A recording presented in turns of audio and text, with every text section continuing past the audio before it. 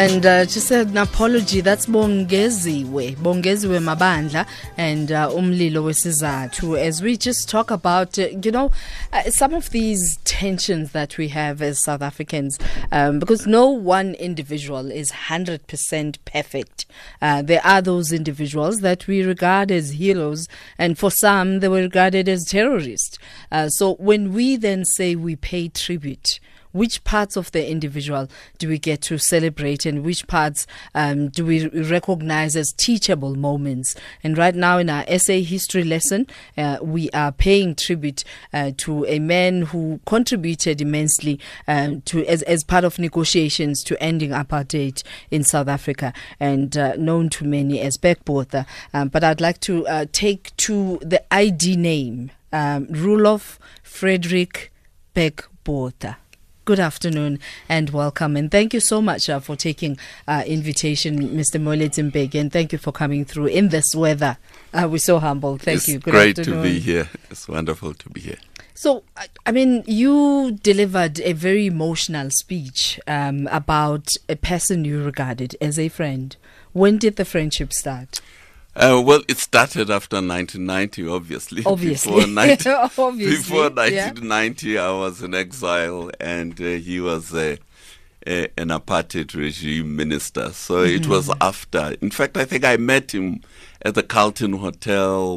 There was some celebration. When Carlton Hotel was still a place of meeting. It was still a place people. of meeting, yes. So what are some of the characteristics that you've grown to know about him that should be celebrated as South Africans? Well, Botha was a free thinker. He was a maverick. He was a non-conformist. To me, these are attributes that we South Africans should admire and celebrate. You get a lot from people who are non-conformists because they have insights which are different from what you normally have. So remember, he was the first senior minister in the National Party government who said he's willing to work under a black president. And this was during the regime of P.W. Botha, the author of Total Strategy to attack everybody who was against the National Party government at the time. And I guess that might not have been easy for his family and from his peers. And Teresa Pappenfuss is joining us as author of Botha and His Times, which he received an International Quality Crown Convention Award for literary publications in Switzerland. Good afternoon and welcome, Teresa. Good afternoon and thank you. Now, let's talk about, we're reflecting on the qualities and characteristics that Botha possessed that we should be celebrating as South Africans. And Mr. Moeletsi Mbeki is just reflecting on him being one of the first ministers to actually serve under a black government, so to speak. What were some of the challenges that he faced from his peers? I'm assuming that they might not all have been happy for him to make that decision. You are quite right. I think Mr. Moeletsi Mbeki has put his finger right on the thing about that announcement or that recognition by Botha in 1986 that he would be willing to serve under a black president.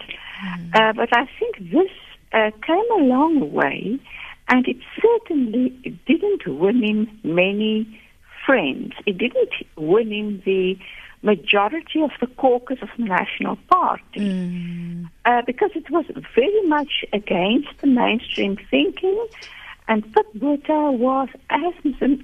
Mbeki has said there, always a maverick, always a free thinker, from the very start, actually. From the time when he entered politics in 1970, and even before that, but in his maiden speech in 1970 in Parliament, and that is actually the time where a newcomer, a new boy to Parliament, should not make waves in statements. And he did make waves. And Mr. Mbeki, sorry?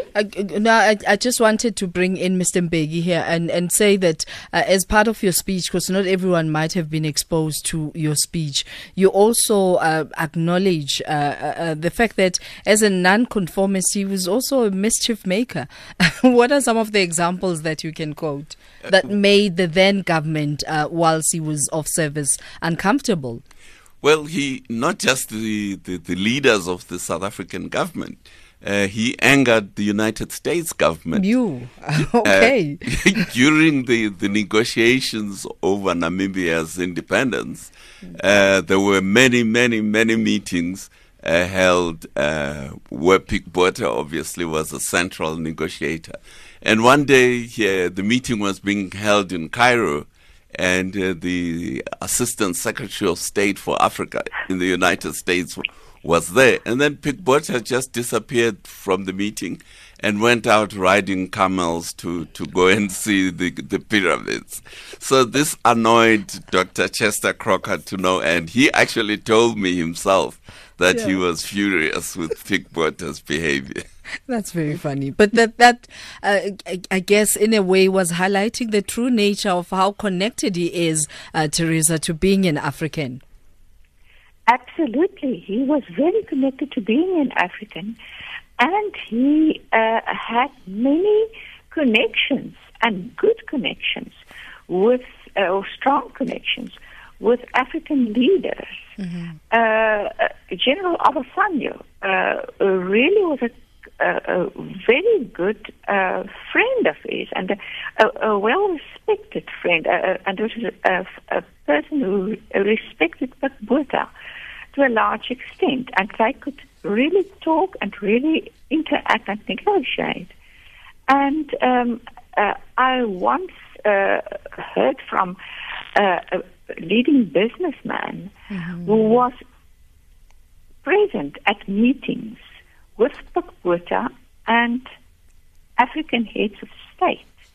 And he told me that he saw heads of state literally crying on that man's shoulder. Wow. And pouring their hearts out to him. He was amazed to see that. And I also wrote about that in the book. But so he was very, very connected, and he also could connect to people on the highest level.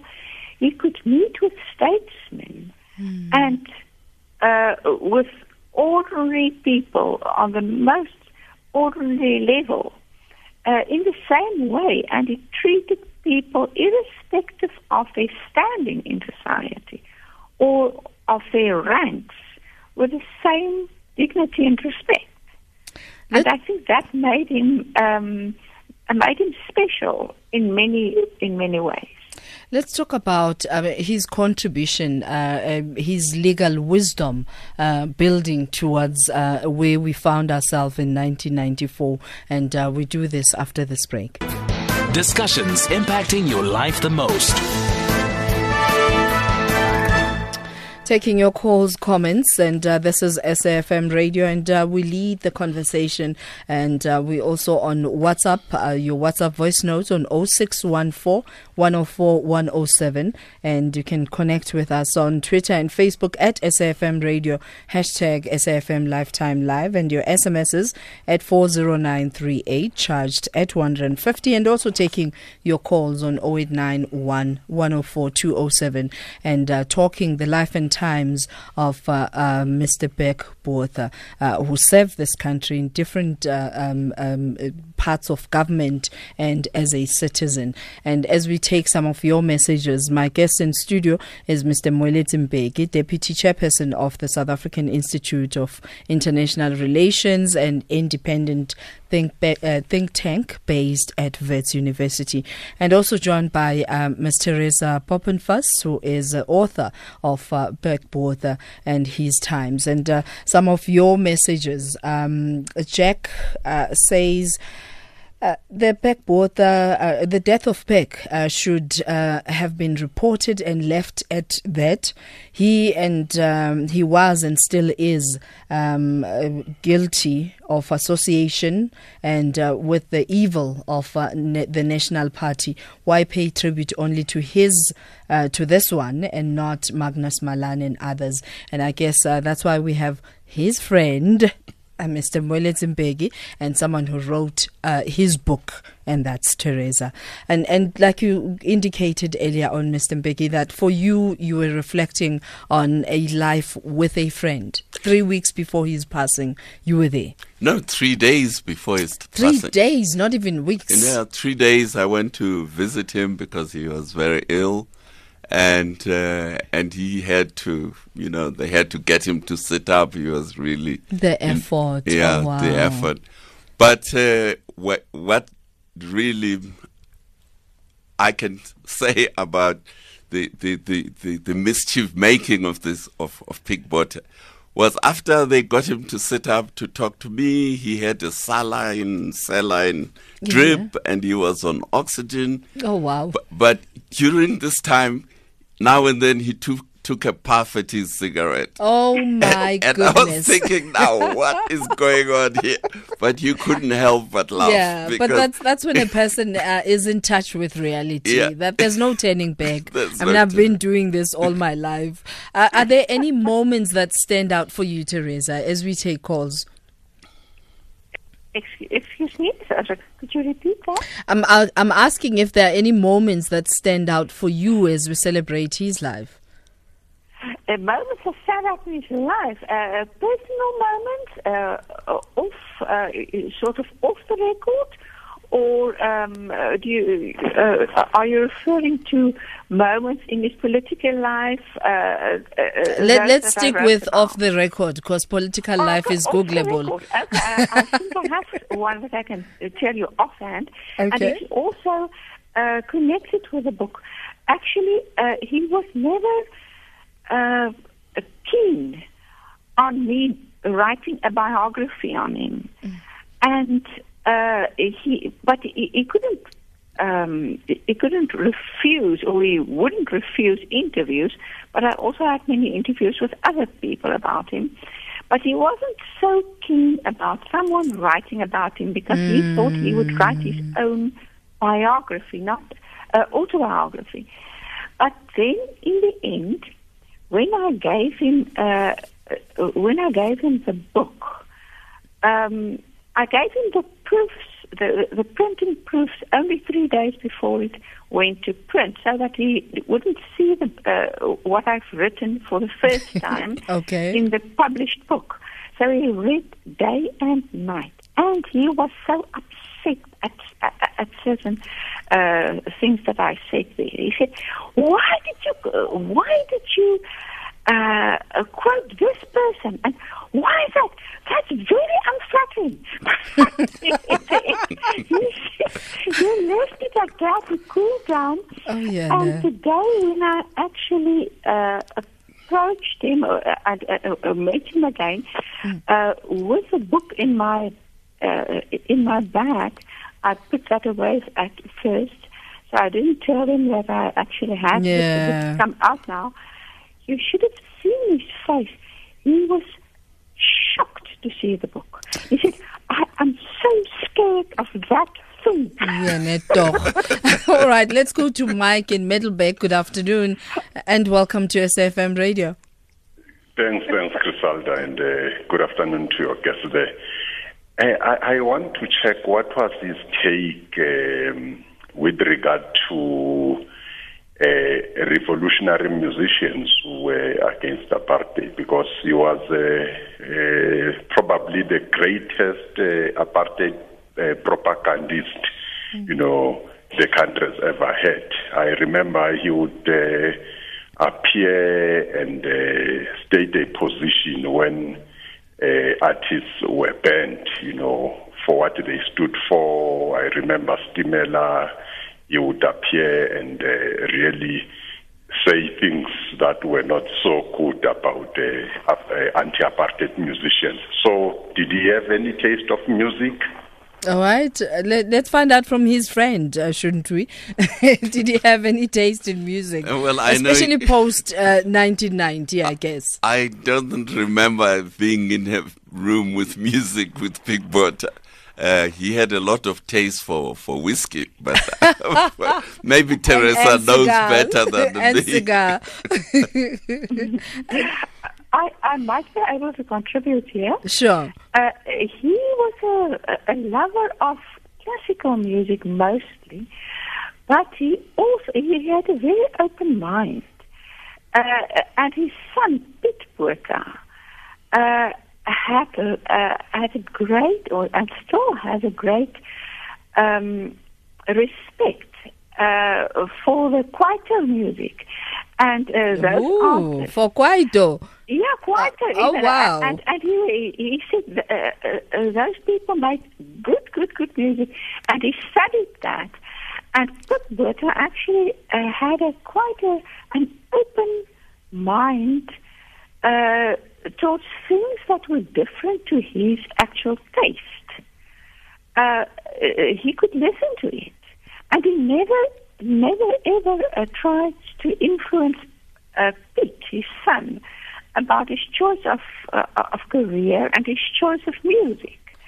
And I think he spoke to so many different people, and he was confronted with so many different opinions. Being the foreign minister on the big world stage, and being Teresa, what a pity that time is so not on our side right now. If you were to single out perhaps one lesson learned from the man that was Big Botha as his friend, what would it be, Mr. Moeletsi? Well, no, the question is now for Mr. Moeletsi. We've run completely out of time. yes, I think Big Botha was one of the world's most experienced diplomats during his time. And I'm hoping that our trainers, the people who are training South Africa's diplomats today, will use Teresa's book to learn about how to represent your country's interests. Because that's what Big Botha did. And in actual fact, we need to acknowledge that he's the former Minister of Minerals and Energy, and his highest career achievement under Nelson Mandela's leadership. Thank you so much for giving us that insight. It's important that we embrace our history, all parts of it. Teresa, thank you so much for taking our call. Thank you very, very much. It was a pleasure. Thank you very much. That is All right, Teresa goodbye. Pappenfuss, author of The Big Botha and His Times. And thank you. Is there any way we can access your speech, Mr. Mbeki? Yes, I can email it to you. Yes. All right, that is Mr. Moeletsi Mbeki, Deputy Chairperson of the South African Institute of International Affairs and an independent think tank based at Wits University. That's where we end this conversation, and I would like to just acknowledge and thank the team, Zoile Khodi, Zelma Khibi, Tabelo Mpapudi, Bohlokwa Matlosa, Lesego Monganyane, Vosani Marole, and our executive producer, Bulijawa. And that's how much it takes to bring you just a conversation. Thank you so much. It's SFM Radio. Coming up next is Sir Ernest Pillay with the home run. And take care of you in this weather. And this is the news bulletin with Utsile Sako.